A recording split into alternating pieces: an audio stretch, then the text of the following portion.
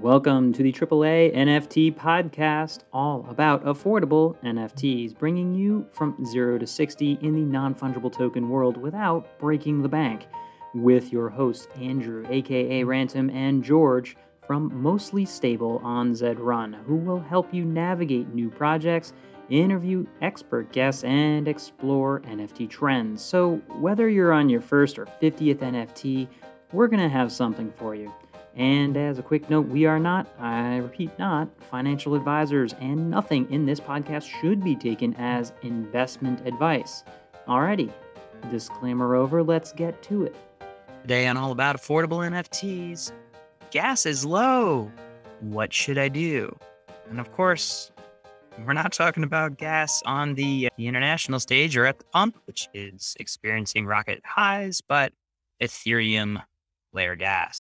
Is it now possible that you could get a transaction through for less than a gallon? I think it may be. I'll tell you, I'm paying $5 per gallon over here. I love the over under. We should start tracking gas to gas, lowest transaction for price of gallon. It could get really interesting there. That's not what I thought when I first got into this and I saw the gas here as being so much more, but we're seeing it go the other way. Yeah.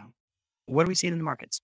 Yeah, market's a little slow still. It's quiet out there. That's why we're talking a little bit about gas low. What should we be doing? But as I mentioned, we're still seeing a lot of development, a lot of investment. So noticed that Warner Brothers is launching a new project. They've got a DC Comics themed NFT trading card coming out. And so these will be both a physical and digital trading card. I think that's interesting. They're trying to do both. We've seen, it sounds a little bit like a Top Shot take on comic cards here, though the physical aspect adds something new there. And somewhat similar, we've got Time there. If Time is still related to Warner Brothers or not, but Time, they've been big in NFTs. They are launching a children's series based on the Littles NFT project. I've heard a couple other projects talking about doing television shows. Many of the projects are definitely not children themed. I would say that a good number of projects seem really be stuck on using cigarettes for some reason. And the Littles has stayed away from that and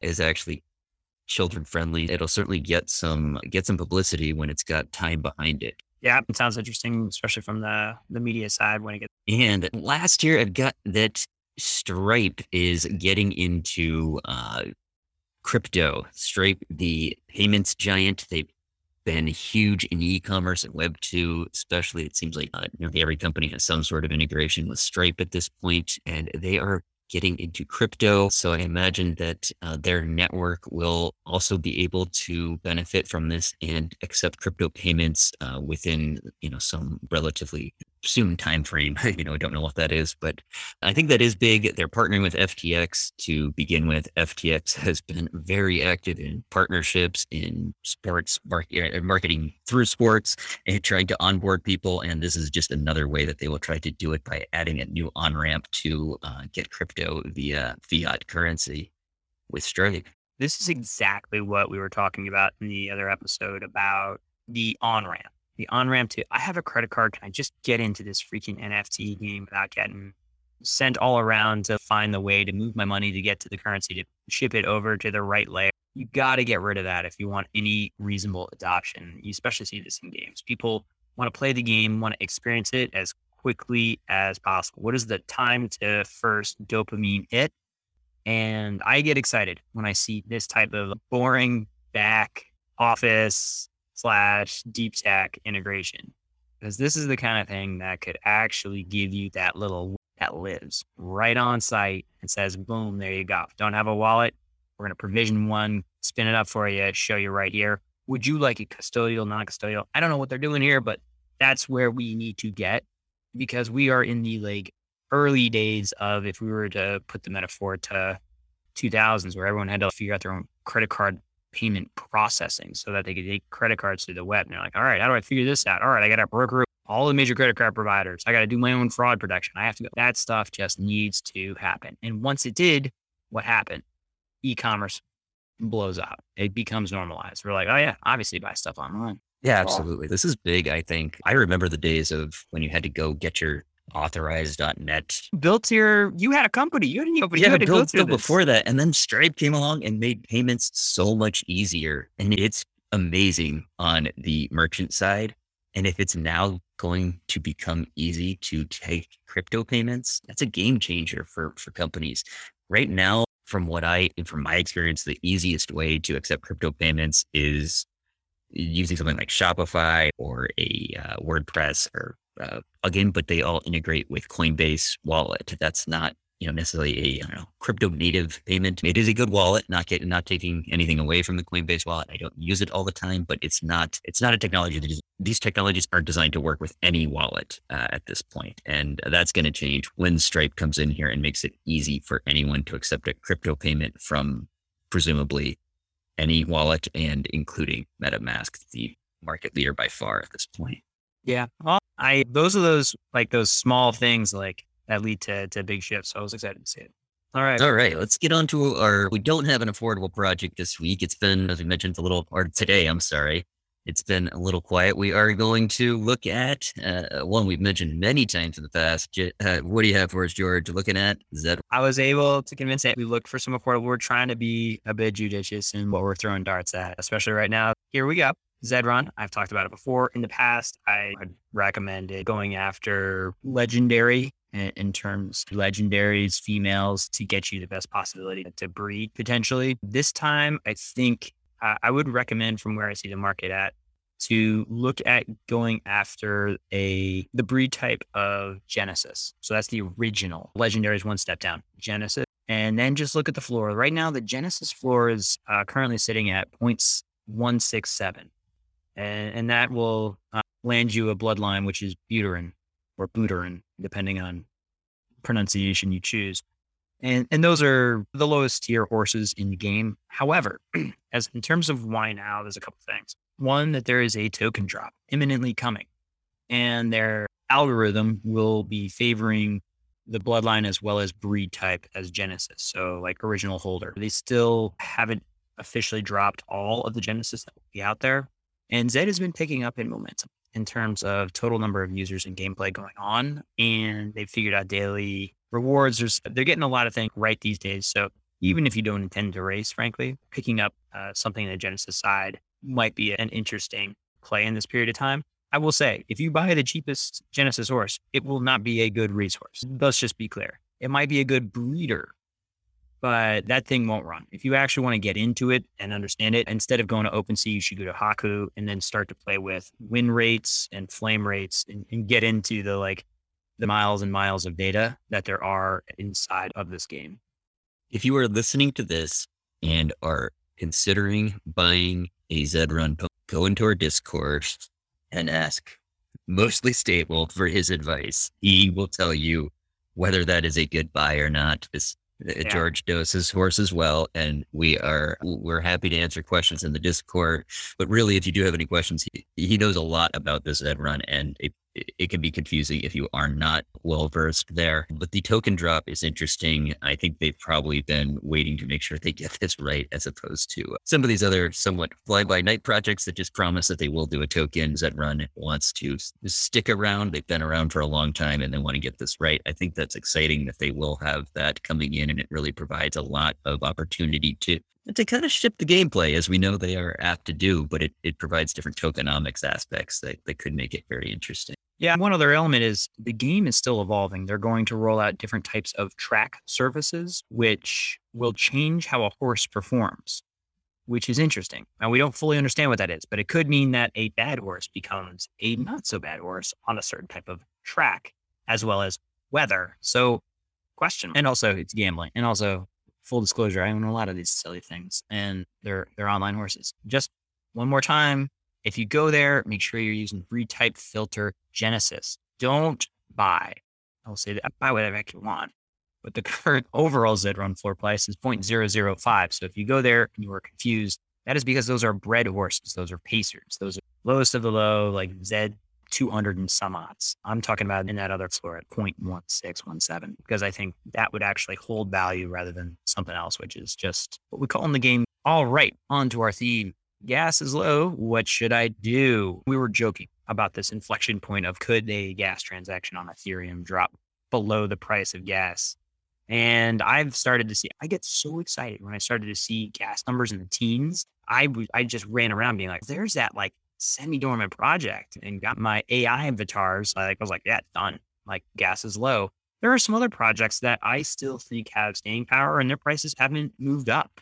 And so I think there's an opportunity to buy on old projects that you still think have life. What other things are you doing when you see gas low? So I think one of the things I should be doing right now and intend to do is try to move some of the pieces that I really intend to hold on to for a longer period of time to cold storage. We've talked a bit about that, but putting it in even a more secure wallet, I'm not necessarily concerned at this point, but I'd rather move some pieces around, not have it all in one wallet. As we mentioned, that someone gets access to that, they have access to everything in that wallet. So maybe trying to partition that a bit and not have it all sitting in one place would be a good thing to do if you do have a lot in one wallet. Our security episode scared you, didn't it? Yeah. Well, it got me thinking. It's better to be scared ahead of time. Hear horror stories from other people than to have it happen yourself. Yeah. At least and you're on those lists. I'll be honest. Like, I'm not really on that. When you hold certain collections, you're on that sort of. That wouldn't be a bad wallet to hit.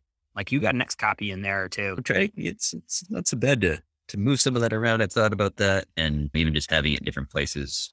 Hey, I can make a mistake on my own. Doesn't even take somebody else necessarily. Challenge being accepted. malicious. I've made plenty of mistakes online, and I don't want to do it with the wallet. Try to be as careful as I can.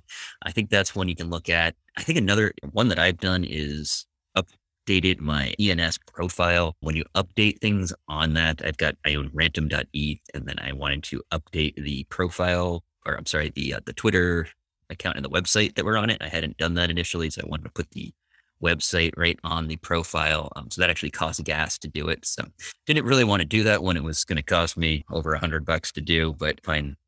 Did that recently. So it's also a good time to maybe buy an ENS name. These are relatively cheap. All right, I guess you actually pay an annual fee, but what are the fees on that? It's not a lot for a name. Let me check what that is right now. It's based on. For those unfamiliar, ENS is going to be able to map over that hash so that you can essentially just have your much reader-friendly name to it, and groups like Budweiser are getting their beer.eth, and every major company is going to be buying their beer.eth. And also, let's just be honest, you could go become a bit of a domainer and try to park people that you think may be coming on, and that's not a terrible idea at all. So right now, it's actually only about $5, 0.002 ETH per year for a domain over, I believe it's 5 letters or more. A shorter domain is, or sorry, not domain, a shorter name is. And how much is a little bit more? Purchase? So with gas right now, it's telling me that it's about $33 total, $5 for the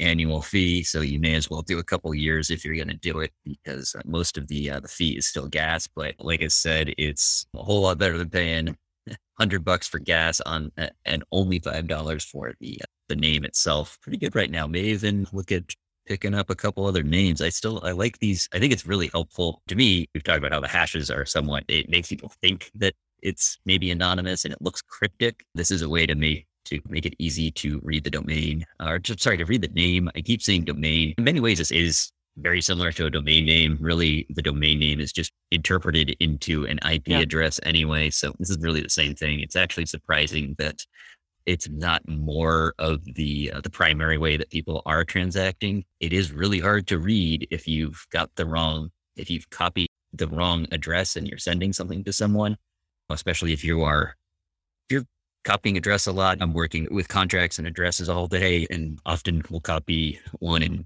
I can't tell the difference between one and another just by looking at it, because it's 42 characters that all look pretty similar. They all start 0x, and then there's a lot more characters. But with a name, you can actually type Rantom.eth is what I have. There's, you can see what it says and that you typed it the right way. That being said, I still want to double check everything and make sure you get it right, but I can read that, as opposed to trying to memorize a 42-digit code. Not going to happen. Yeah, no. And especially if you're talking about a company or a brand and those pieces, like, that makes sense. But I may actually run around and look for the sneaky domain parking strategy. That could be the affordable. Hey, you know what? You stayed this long into the episode. here's your other affordable project. Go find a brand or someone who you think should probably have an ETH, check if it's available. And when gas is low, roll in and say, oh, hey, and go ping them, see if they want to buy. Not a bad idea. Yeah, For ENS.domains. princely ETH sum. That's right. I have on my list staking projects. So staking NFT projects. So in the past, I did a quick scan and I found Wizard Treasure Collective that we talked about and CryptoBots. Both of those have a staking mechanism where you submit your NFT to earn the native the crypto unicorns. They also have a staking element, but not really because you can't afford to stake some of their stuff because of the unicorns that are so expensive.